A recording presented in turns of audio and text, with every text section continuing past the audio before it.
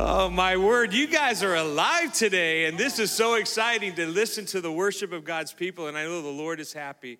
The Lord is pleased because he inhabits the praise of his people. Go ahead and have a seat and grab your Bible. I know that your heart is ready to hear from the Lord through his word, and I've got a special treat for you because Kyle Martin is in the house today, and Kyle's going to be speaking for us today. And we also have, do we have the Singles for Jesus group here today yet?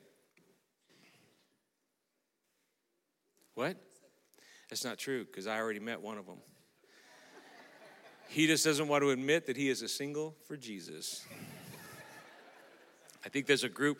There is a group of young people, and I'm just goofing around with that name. There's a group of young people that are meeting on a regular basis, studying the Word of God, and in a Revive school for young adults.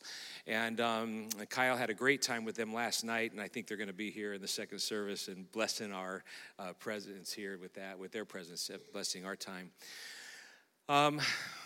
Kyle's not a stranger to our church, and I'm happy for that. I'm glad for that. And but those of you who may not know him, in 2015, God brought Kyle into our life, my life personally, and our lives as a church.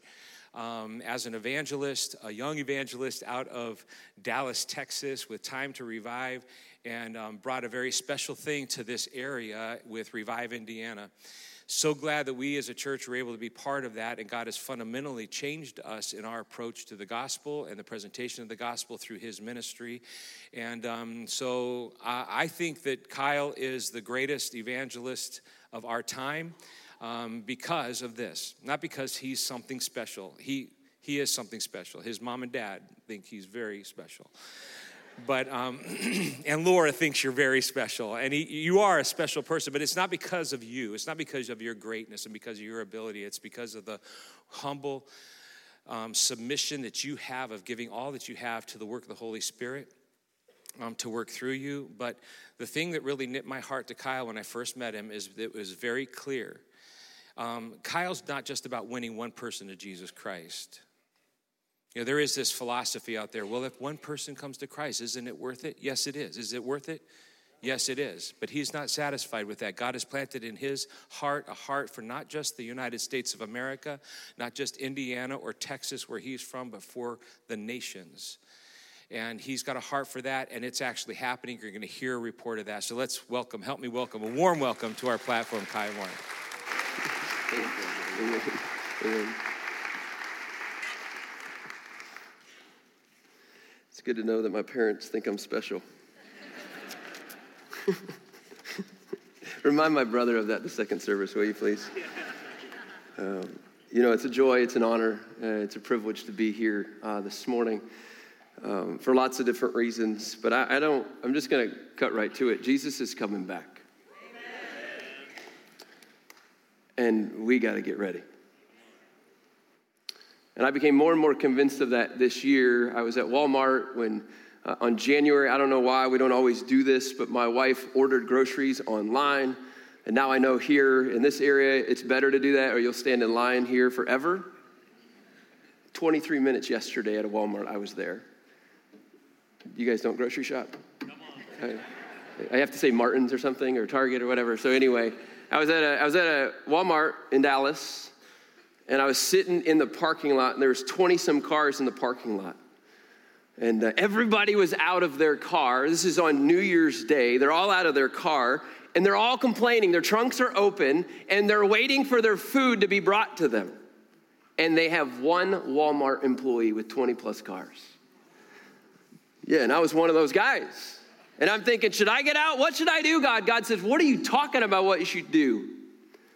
Go start talking to him. So on January 1, I started knocking on the windows of people. Excuse me, are you with Walmart? No, I'm with the Lord.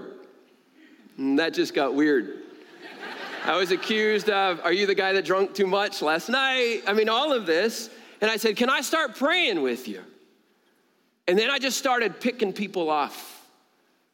Probably 30 plus minutes, I started going from car to car.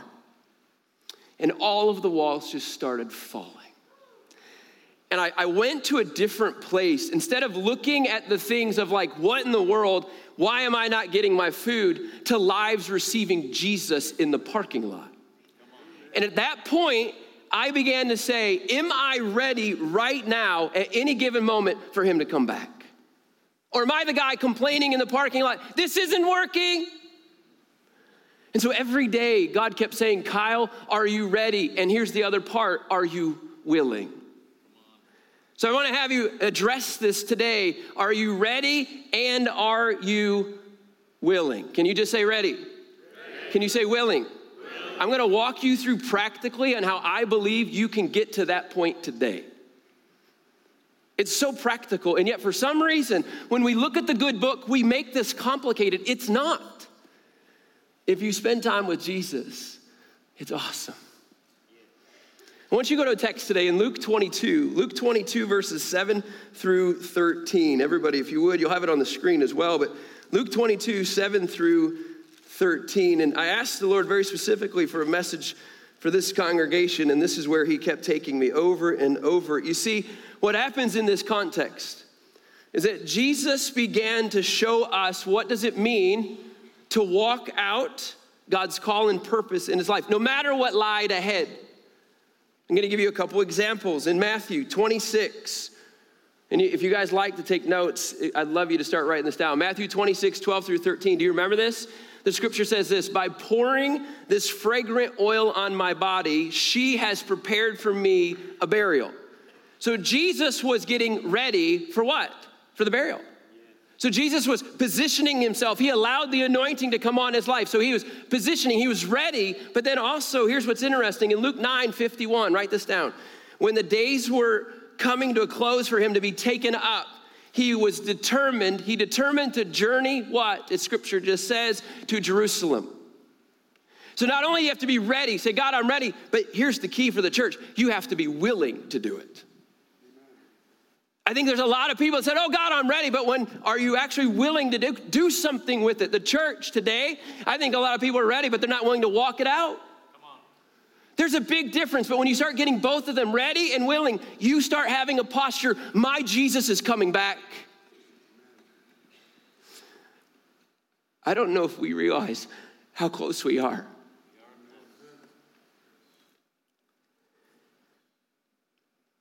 In Luke 22, verses 1 through 6, we'll begin our story. I want to read through these 6 verses. Bear with me as I do. The festival of unleavened bread, which is called Passover.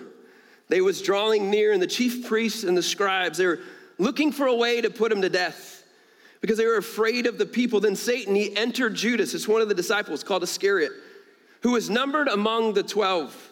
He went away and discussed with the chief priests and temple police how he could hand him over to them. And they were glad, and he agreed to give him silver. So he accepted the offer and started looking for a good opportunity to betray him to them when the crowd was not present. You see, what happens during Passover, what happens during the festival of the unleavened bread, you could have anywhere, there's a theologian, Kent Hughes, he says it could have ranged 200,000 to Josephus. If you guys know Josephus, the great historian, he said there could be up to 3 million. So you could have 200,000 up to 3 million people coming into Jerusalem during Passover, the festival of Day of Unleavened Bread. And here's the deal. They didn't know how to get rid of Jesus. The police, the scribes, the religious, they didn't know what to do with this guy. With all of these people, they don't want to cause a riot. If you have all these people, let's not stir the pot. So here's what they did. Judas was their plan. Let's get a guy inside. Let's get a guy where he says, okay, if we don't want an uprising, let's begin to arrange for Jesus to be betrayed truly by, yes, Judas. Now, here's what you have to understand. In order to be ready and willing, Jesus shows us and the disciples how to do this. Number one, you have a handout, if you would. I want you to fill this in the blank. I want you to trust in God's timing. Now, think about this. Jesus was ready. And he was willing, but here's the key. He didn't force it. He didn't force it. So then the day of unleavened bread came when the Passover lamb had to be sacrificed. Now, there's 7 festivals. Okay, I feel like I'm going to throw a lot of water on you. Just grasp what you can. 7 festivals. 3 of the festivals, the men were required. Passover, remember, it commemorated the 10th plague, right, of Egypt, right? When the spirit of death, the angel of death would what? Pass over. So in the context, what they would do is that they would celebrate that the Israelites were freed. They were passed over from their death. And then they began to celebrate the Exodus. So what would happen is this Passover would lead into unleavened bread. Why? Because the night that it happened, the night that Passover happened, this is really key. They didn't put leaven in the bread. They didn't have time for it to rise. So they had to quickly get their sandals ready, get everything ready. Let's eat the bread as fast as we can. And then what? We're out. And so what Jesus is coming into, all of these Jews are coming into, they're coming into celebrating that they were saved, and they're out and they got freed. It went from 7 to 8 days. What you have to understand is that when Jesus walked into Jerusalem, it was God's timing.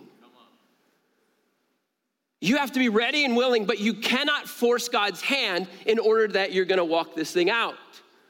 You with me on that? It's really, really important. Jesus walked into because it was Passover.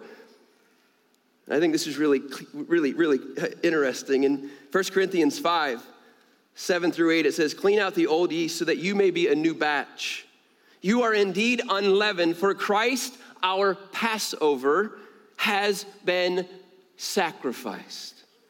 Therefore, let us observe the feast not with old yeast or with the yeast of malice and evil, but with the unleavened bread of sincerity and truth. Here's what I hear in this. Jesus was all about God's timing.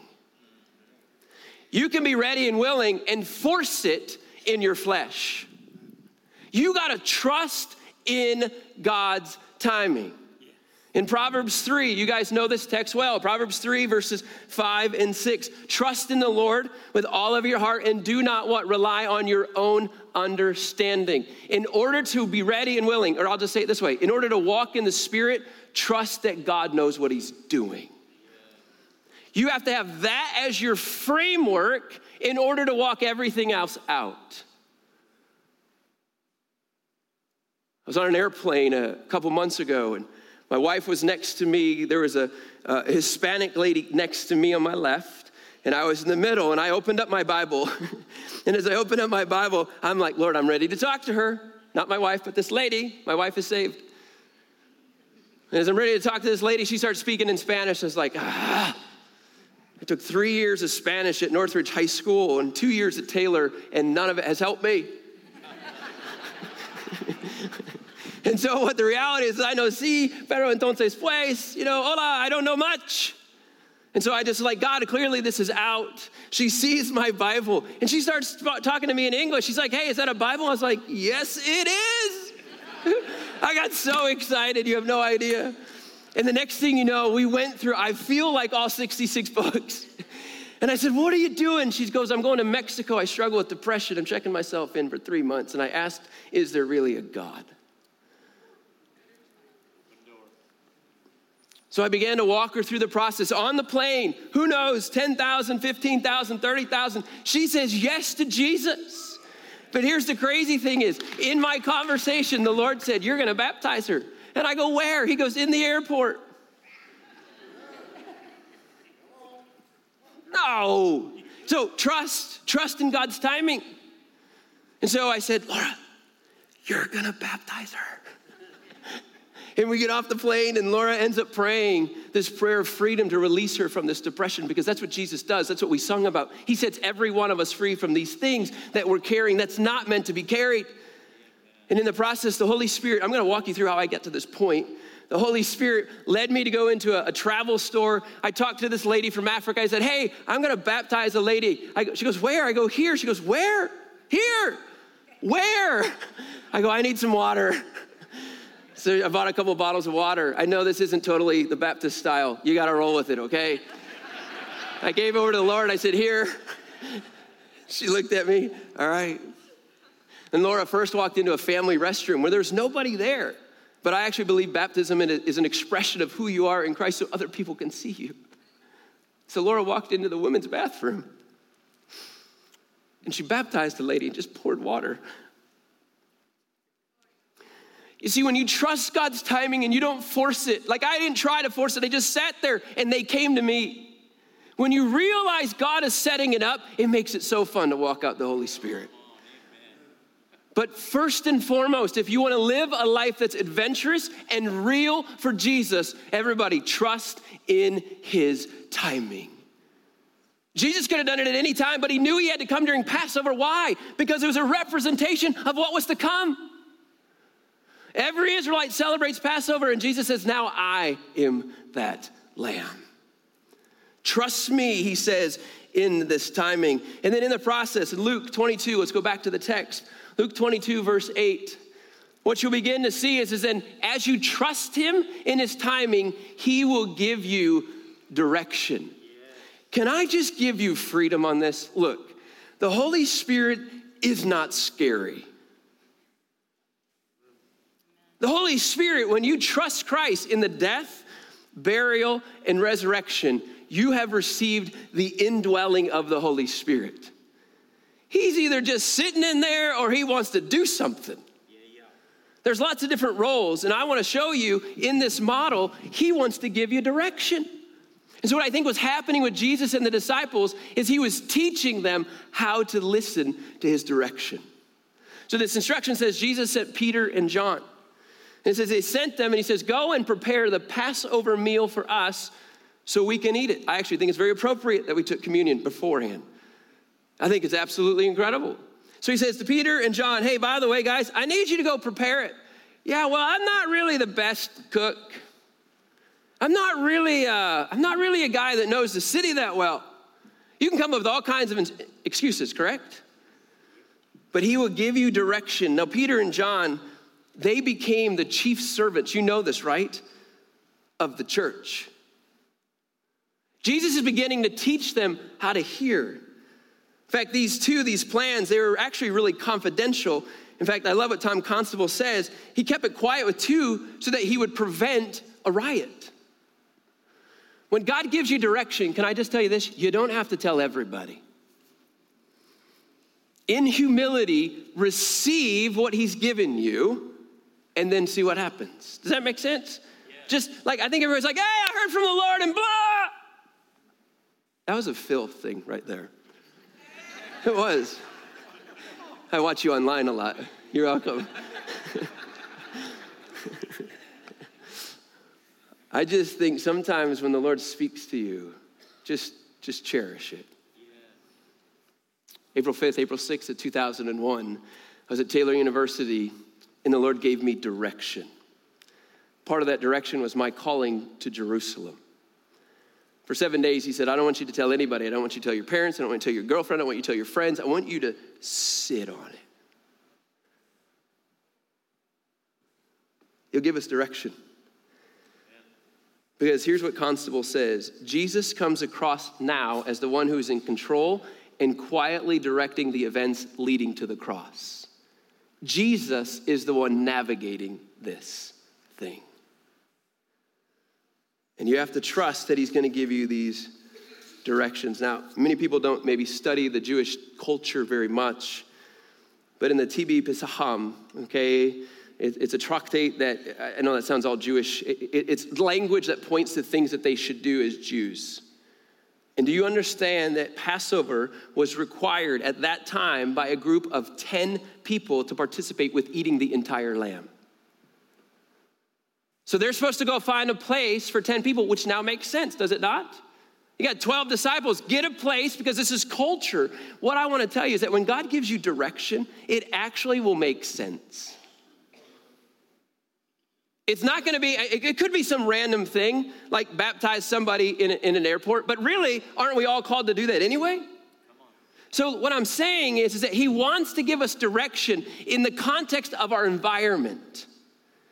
But you have to be engaged in your environment, first of all. That's another whole sermon. I will tell you this. How does he begin to give us direction? John 10:27. Please go there. Please write this down.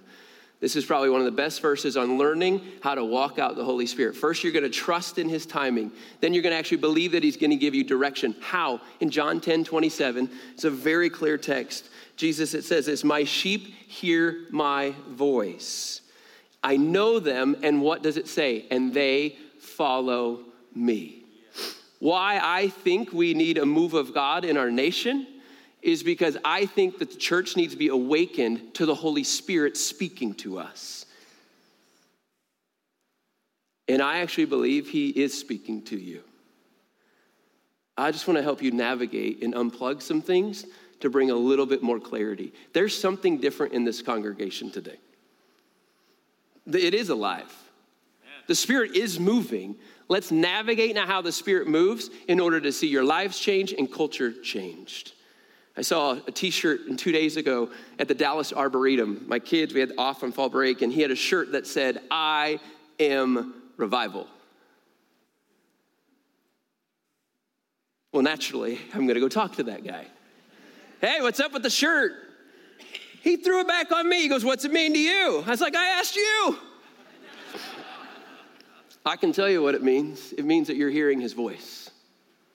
I am revival implies you're trusting in God's timing. You know that he's going to guide and direct you. And if you are a follower of Jesus, you're hearing from him. Now, we've already talked about this many times, but I want to say this over and over again. There's a guy named Stephen Costello, and I like what he says. I believe, this is going to sound super strange, that you and I hear at least 3 to 4 voices every day. I'm not talking about the demonic. I believe that when you wake up, I believe that if you're in his word, the Spirit of God is speaking to you. That's the Lord's voice. I believe you hear his voice. The second voice that I believe that you hear trying to give you direction is you trying to figure out if that's his voice. So the first voice I believe is the Holy Spirit. He says, "My sheep follow me," right? This is not contradictory to Scripture. It's simple. The third voice is the enemy saying, "You never heard from him." So every day you're playing this game in your mind. Whose voice am I hearing? Now, the one that Stephen Costello adds, the fourth one that I think is really profound and really deep, is there's others that speak into your life, and those are the fourth voices. I want to say it one more time. In order to walk out the direction that he has for you based on his timing, is listen to his voice first. The second voice is you saying, "You know what? Is that really God?" The third voice is the enemy saying, "You never heard that." You know, yesterday I was at the airport again. Clearly that's where I'm spending my time. And I walk in and there's a lady behind the counter, and the Lord said, "Yep, that's all I heard. Yep." And I just said, "Hey," I did the small talk like anybody else. "Hey, where are you going?" All this stuff. And then she had this really great accent. And I am known for getting in trouble. When I talk to people with accents, for somehow I just start talking like them. I'm not mocking them. It's just this, to the Jew, I become a Jew, right? And it's really bad. And the next thing you know, I began to talk to this lady named Miriam. She's from Egypt. I almost fell down and just wept. Because for the last 3 days, I've been talking to a believer in Cairo, Egypt. And he's been asking us to come and train the believers in Cairo on how to walk this out. And sometimes God just confirms things in your life that you're hearing correctly. Does that make sense? He's like, yes, keep walking in this. So in his guidance, in his direction, he'll affirm these things as you go. But if you're having a hard time, I want you to go to the third point here. And this is very normal. I want you to trust that God has a timing. Some of you are waiting for like a job to open up. Some of you are waiting for a relationship to establish. Trust in his timing. And know that he's going to give you the direction. But in Luke 22, verse 9, this is what I think the disciples do.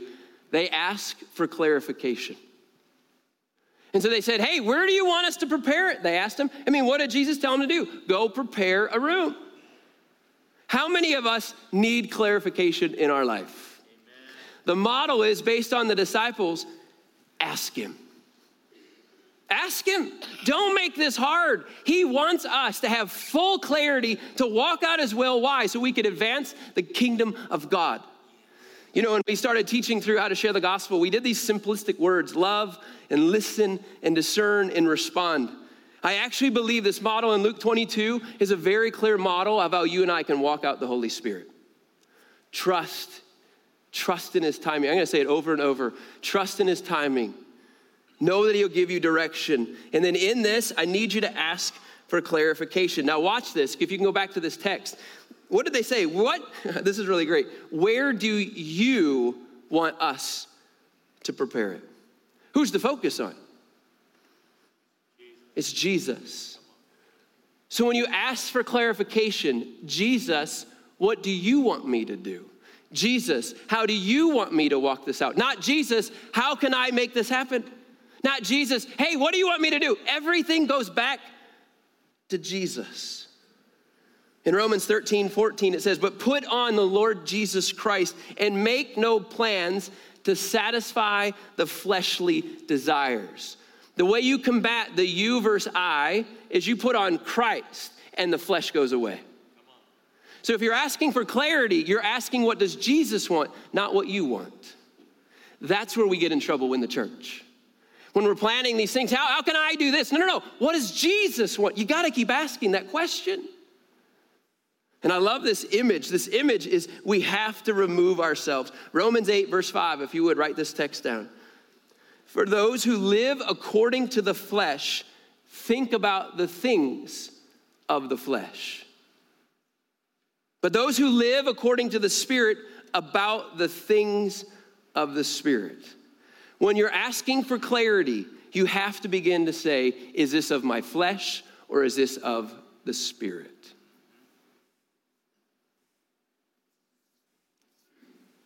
This is where I think we get in trouble. Praise God, he can redeem anything. But ask him for clarity. Ask him. I guarantee you, half the people in this room are asking for clarity right now for something in their lives. Shift it where it says, Jesus, what do you want? How do you want me to prepare this? And so here's how I have 4 filters. It comes from Stephen Castillo. How do we filter these things? If it's of the flesh or if it's of the Spirit. Okay, does that make sense? How do we filter what we're hearing? Number 1, guess what? You have to go to the scriptures. It's actually quite comical now that there are churches that believe not all of this is true. Dear God, help us. I love what Pastor Phil is doing and your leadership is doing. You're not backing down from this. That's not political, it's biblical. And you have to discern, are we hearing from him based on Scripture? You know what's weird? The more you teach about this, you're like, man, I've never heard that. That's because we're not teaching it. I'm not saying here, I'm just saying in general. So some of your filters are scriptures. You know what another filter is? Is once you've heard from him, and you know you've heard from him, surround yourself with a community that will help you. To me, it's really, really scary when people hear from him and they don't have a community around them. That's called dangerous. I need Phil to actually be able to speak into my life. Pastor Gordy from River of Life, whenever I come in Indiana, I need him to speak into my life. We have a board of directors. We have a leadership team. I need people to speak into my life. So part of the discerning, is this of God? Is this of my flesh or the Spirit? Is you surround yourself with a community. Number 3, how do you filter this out? You should see fruit already. Fruit should be evident. Let me give you a couple examples. We did what was called Revive School. Revive School in 2017, we heard from the Lord, our team sounding this out, Kyle, we want to teach through Genesis to Revelation for 2 years. Slow down your travel, pour into a bunch of guys in northern Indiana at Sylvan and Connie's barn on County Road 35. Do you know that doesn't really sound that appealing to study the word for 2 years and not travel as much? I'm serious. Like my DNA is what? Go. So sometimes when God gives you direction, it doesn't always look like what you've done in the past. And so how did I look for fruit? Well, here we are. At the end of 2019, we graduated through 2 years of Revive School. We wanted to show you where is the Messiah in every book of the Bible. Well, our first country, with everything shut down in COVID, we couldn't go to all these countries. So what we had is a 29-minute teaching. What we had is my wife wrote a devotional. We had study guide questions and we had lesson plans. We had 4 things prepared, but God didn't release it yet. Until all of a sudden, it went to Liberia, it went to Ghana, and then it just took off. we had this online school. I don't know how else to describe this, teaching straight through the Bible, and it's gone to 52 nations in less than 2 years. Your church has helped. Not only were you a part of the Revive School, but you've helped send Revive School boxes. You guys were over 10,000 students. And it started in a barn in Sylvan and Connie Esch's place. But it all started because of 2015 in Revive, Indiana. Trust in God's timing, and you can't force it. Now, people say, you shouldn't have done Revive School. Why would you do that? Or they'll question certain things in your life. When there's fruit, you can't do anything else except it's fruit. Just yesterday, 9 different countries contacted me in one day saying, can we start this in our country? We're in over 38 countries in Africa. When we started Revive School in this community, I had no plans of going to other countries. And so when you ask for clarity, get ready. Because what he's going to start doing is this. Go to the next text, if you would. I want you to go to number 4, Luke 22, 10 through 12. He's going to give you specifics. When you ask for clarity, listen for specifics. I hope this makes sense to you. And here's what this text does. Jesus says, hey, go prepare the room. Hey, I need to know what this looks like. He says, great, I'll tell you. Do you think Jesus wants to keep us in the dark? No. We got to act like we have a relationship with Yeshua. And in Luke 22, he says, listen. And by the way, if you ask for specifics, don't tell him what they are. Here's what they are. No, that's not what I asked. Scripture says this, listen, he said, when you've entered the city, a man carrying a water jug will meet you. Follow him into the house he enters. Tell the owner of the house, the teacher asks you, where's the guest room where I can eat the Passover with my disciples? Then he will show you a large furnished room upstairs. Make the preparations there. Well, I don't really need that much specifics. Have you ever asked something and then he just begins to wait, that's not what I thought. You want me to go find a guy carrying a water jug? First of all, very unusual for men in that context to carry a water jug. It was usually the women who carried the water jugs. The men would have carried the water in leather skins. And so when Jesus begins to direct your paths, he'll make it obvious for you. When you ask for specifics, listen to what they are, write them down, and then see what he does. And I think this is kind of a ridiculous statement. A commentator, Marshall, says this, and I actually think he's right.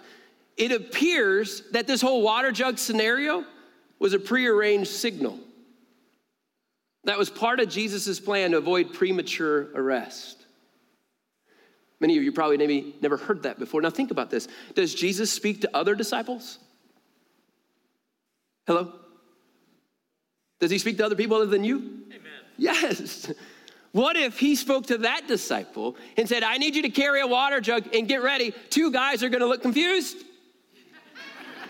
Hey, I'm the water guy. We don't know what he said, but what if that's how the body of Christ actually works?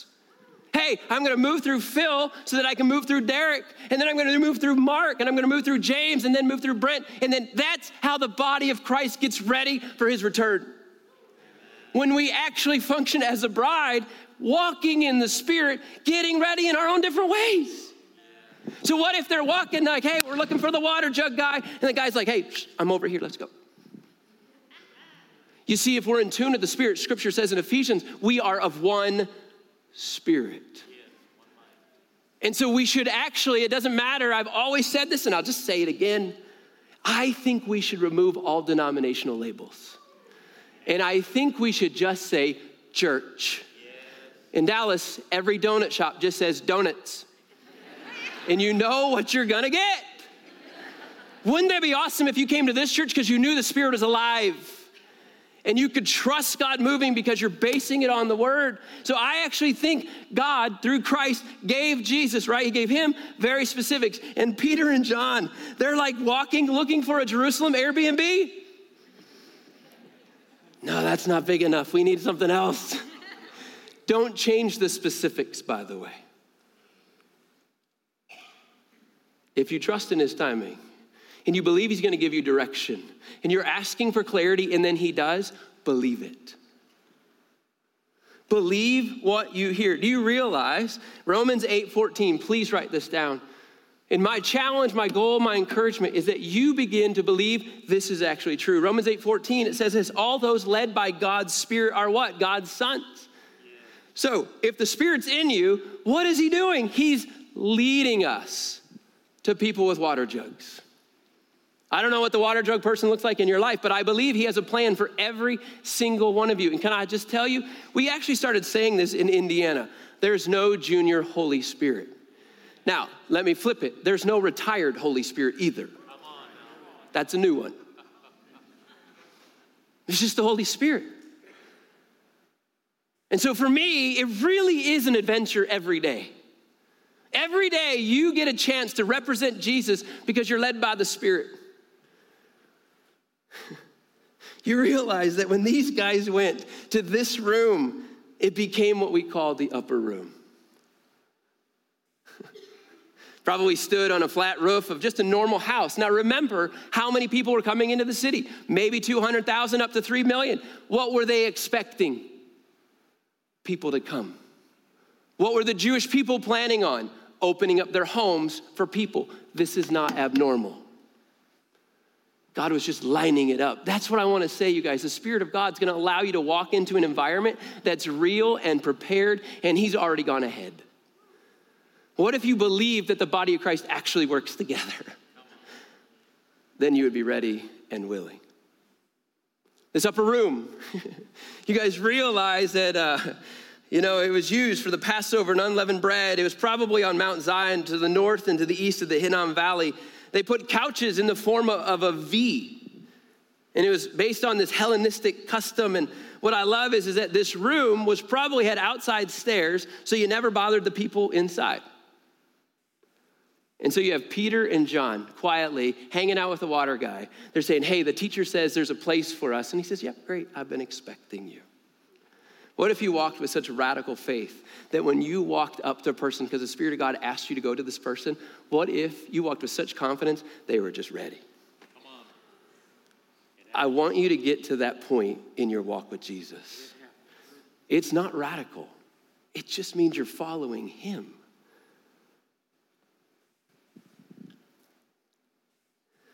So what are the fears and what are the barriers? Well, let me just tell you this. Stephen Castillo, there's 6 of them. I want you to write these down if you would. I think these are really important. What gets in the way of us hearing the specifics? 1, flat out fear. Dear God, I am not going to talk to that person. Fear. Everybody just say it. Fear. It's not from the Lord. Your heart ever done the, no, I'm not talking to that guy. Number 2, a barrier from walking this thing out, busyness. We don't hear specifics because we're just too busy. Number 3, we live in a place of false identity. And I love what 2 weeks ago you guys addressed this new identity that you can have. This new identity that you can have in the Lord. Number 4, some of us don't walk this out listening to specifics because we've had bad past experiences. I've been in weird places. I have been in weird environments where somebody has prayed over me for certain gifts and they've tried to hit them out of me. That's just called weird. And so I'm not open to that sometimes. You cannot base your view on God and Scripture based on what man has done. Number 5, another barrier. Honestly, it's theology. Some of us have never been exposed to what it means to walk in the Spirit. So because we've never heard this before, because our theology has never taught this, we've never been exposed to this, we don't walk it out. And then finally, number 6, this is a big one. I love to run up to people. I've run up to people sharing the gospel with them before. The only way I can do that is because I'm free. I have no conscience in the sense of I have a conscience. But I don't have anything that's weighing me down. Number 6 is there's no unforgiveness. If you have a root of bitterness or unforgiveness, you're not free to walk with the Spirit of God. That's right. You are weighed down. And so for me, I want to just recap real quickly, okay? And I think this is so important to recap, is that first of all, go back to your points, if you would. Just go back to your very simple points, okay? Number one, it just says trust in God's timing. Trust that God's going to set up the festival for you. Can I just say it like that? He's going to set up a divine appointment for you. And then in that, he's going to give you direction. But you got to believe that he wants to. As he's giving you direction, you got to ask for clarification. God, I know you told me to do this. And then he says, listen to what I'm going to tell you in the specifics. Don't make this harder, please, than what it is. It is such a joy to sit down on your bed, put your feet on the floor, and say, God, I'm ready. And I'm willing. Because when you get to that point, you will walk out what Luke 22 and the rest of the context says. The last point, and it's a very simple point. Luke 22, it just says this. It says, so they went, and they found it just as he had told them. And they prepared the Passover. So the last point is once you've asked for specifics, obey in faith. Obey in faith. Jesus' remarks are very correct, and it shows that he is sovereign. Amen? I want to just show you something here. Can you go back to that text just one more time, if you don't mind, please? You know when it says they prepared the Passover? You know that's not just like they got a room, they paid a guy, and then they left. I want to show you how hard it is to obey in faith. Warren Wiersbe says, Peter and John, they would have now purchased an approved lamb and take it to the temple to be slain. Then they would take the lamb and the other elements of the supper to the house where they planned to meet, and there the lamb would be roasted. The table then would be furnished with wine, unleavened bread, and paste of bitter herbs, reminded the Jews of their long bitter and bondage in Egypt. So they had to do a lot of work once they heard from him. This is not an easy task when you are obeying in faith. So don't set yourself up like it's just one and done. It could be a lifetime. In April 5th of 2001, I clearly had a call to Jerusalem. And since that time, Time Revive's tagline is to equip the saints for the return of Christ. And over the course of time, what I did not anticipate is us getting into 52 nations. And because of that, I have a good friend named Stephen Corey. His father started the First Baptist Church in Bethlehem. And Stephen heard about who we are, and we've been developing a relationship for the last 7 years. And Stephen was totally intrigued by how the last 2 years we've been into countries where we should not be getting into. Do you realize we now have an Arabic-speaking team in Morocco? They're hidden underground. And they're going to start translating all of Revive School for, yes, the 1040 window. We have a Spanish-speaking team that's now translating all of Revive School. We're working on a French-speaking team. And what is starting to happen is that God is doing more than I even planned. When you obey in faith, and it's hard work. That's why you're called laborers. It's not comforters. It's not easy pew sitters. New term. It's hard. But when God shows up, I have a pastor in Addis Ababa, Pastor Avera. I have never even been to Ethiopia. And yet what God is doing is he hooked me up with more 9 countries. And then he said this is so mind-blowing. He said, hey, by the way, I have a Jewish Ethiopian believer in Tel Aviv that wants to start Revive School. My heart is for Israel. And when you obey in faith, not knowing the game plan, God will breathe on that. And so what do you know? God is setting the table in Jerusalem for us to begin pursuing a training center. And by the way, the land that we have talked about, Pastor Phil has talked about this land. Do you guys know when there was this 11-day war, this 12-day war? Do you guys remember this?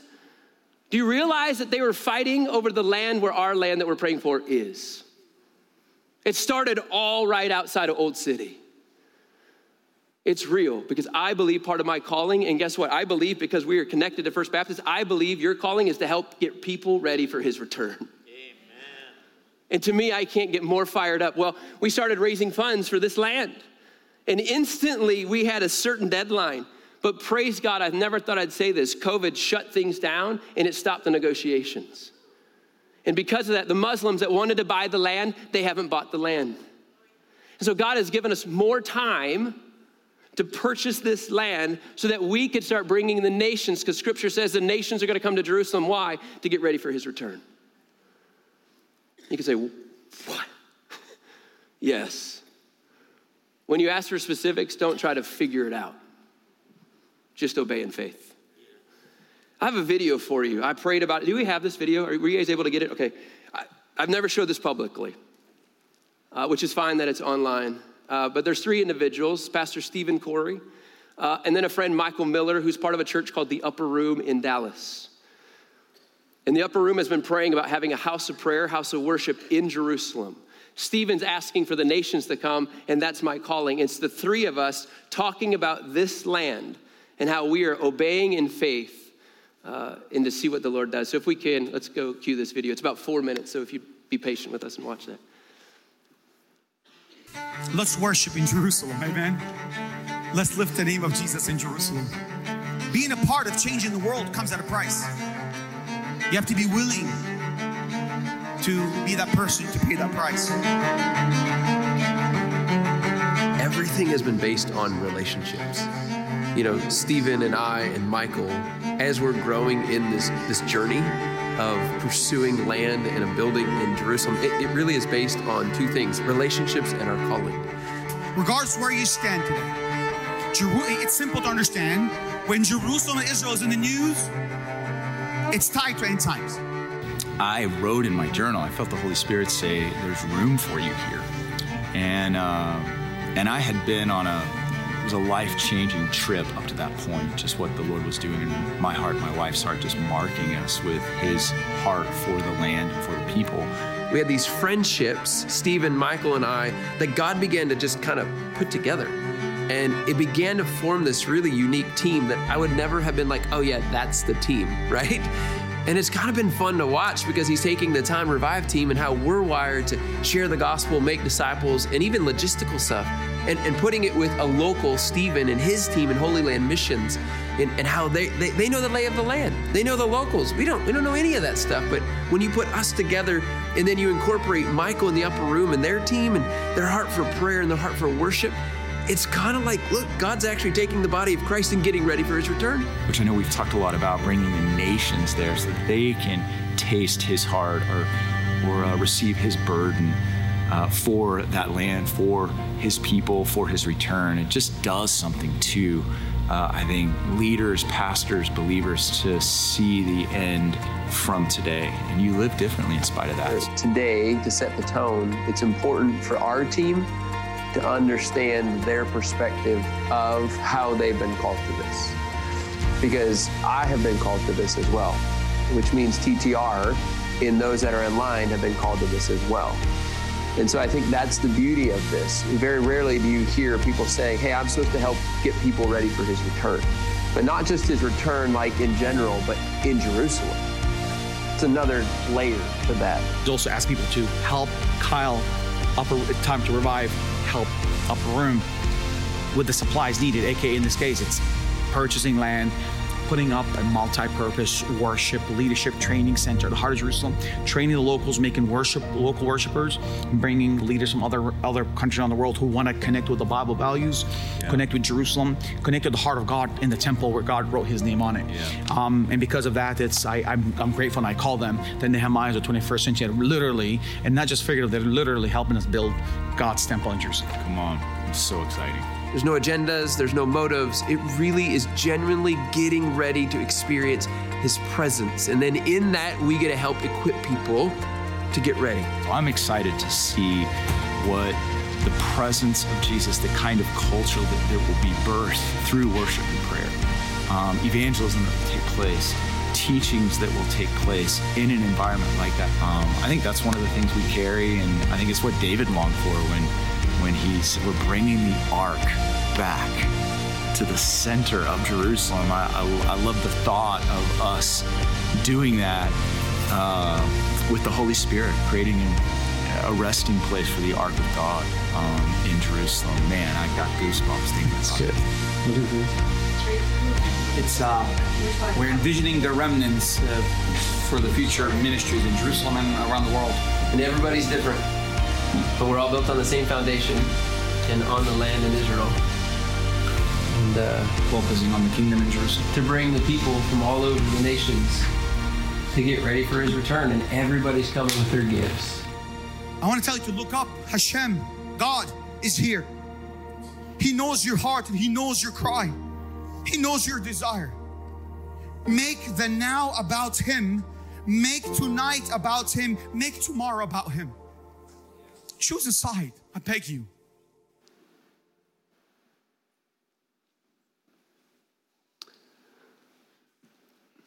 All of us have been asked to prepare an upper room for some place. Mine specifically happens to actually be in Jerusalem. And I wanted to say thank you to you guys for getting behind this. I don't know God's timing. He's given us more time. And please hear me say this. This is an appeal for money. I'm just telling you, God does things in his different timing. We're still praying for the 1.1 million. I believe God has it. I believe he's setting the stage. And he's picking a Michael and a Stephen and I, and he's picking each one of you to play your own role in trusting him. He's going to give you direction. He's going to give you clarity. He's going to give you specifics, and then it's our role to obey in faith. And so what I'd like to do is just simply, I'd like to pray over each one of you. If you guys would you just bow your heads, and then I'll turn it over to Phil if I can. Just want to walk you through a safe place. Just keep your eyes closed if you would. So Lord, I just pray right now in the name of Jesus that everybody in this room would first and foremost just trust you. That they would trust that you are in charge, that Jesus, because of your death, burial, and resurrection, you're in control. And because of that radical trust, I'm going to ask that then we would begin to entrust every step of the way over to you. God, there are things in our lives that need to be removed in order for us to get clarity, in order for us to get specifics, in order for us to obey in faith. And so God, would you begin to clean those things out so that we can run and run free? May this be a church that when they see First Baptist, that they see the bride is ready.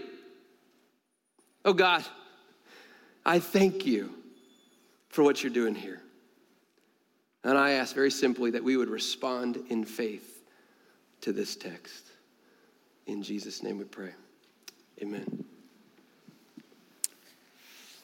Thank you, Kyle. Let's all stand together. And I'm not sure how to end this today, so I will just say this. One of the things that he said today was his desire as a preacher of the word would be that every one of you understand that following the Lord is not radical. And that every one of us, you heard the pastor from Israel say, realize and give yourself to the Lord in the now and tonight, he said, and in tomorrow and into the future. It's just every single one of us has a role that we're supposed to play in this. So I guess we could end like this. If you need clarity on your role, if you really don't know, you just know the Lord has something and he's speaking to you and you're not sure how to interpret it and you need some help with that, we'll help you. We'll walk alongside of you in some way. We'll figure it out with you. So if you want some help with that, if you're online with us and you want some help with that, go ahead and just text into our prayer team. We'll have a prayer team up here. You can call us this week. We want you to understand the role that you're called to play in this great story that the Lord is writing on humanity today. But I would be really missing it if we didn't give you an opportunity. For those of you who are hearing his voice for the very first time today, you're hearing from the Holy Spirit for the very first time today. And he's calling you into a new relationship with himself and with Jesus Christ. And you need salvation and you know it. Would you please not leave the building without talking to me or talking to one of our prayer team members up here, or grab Kyle and say, I need to be saved. I know that I heard the voice of the Lord. And if you're being convicted of your sin and because you know that you don't have a relationship, we want to walk alongside of you in that and help you with that. Those of you who are online, if you feel like you need to be saved, you can reach out to us right now and we will help you with that. That's what we're all about. That's what the body of Christ is all about. So just respond, and let's respond to the Holy Spirit, and let's listen to his voice, and let's be obedient to all that he asks of us, which is going to be a lot. in the coming days and months and years. Thank you, Kyle. Thank you for your ministry. Thank you for your ministry to us today. God bless you, my friends. As you go, we're here for you. We'll hang out with you as long as you want until we get to the second service. Love you as you go. Share Christ with everybody. Thank you for joining our worship service online today. Our prayer is that the worship and teaching will inspire you to love God, love others, and influence the world for Jesus Christ. If you made a spiritual decision today, we'd love to know about it. You can click on the link for our online connection card. If you haven't yet, you can download our church app, and you can see more opportunities and messages, and even share this message with a friend. And go to our website, fbcelkhart.org, for even more opportunities.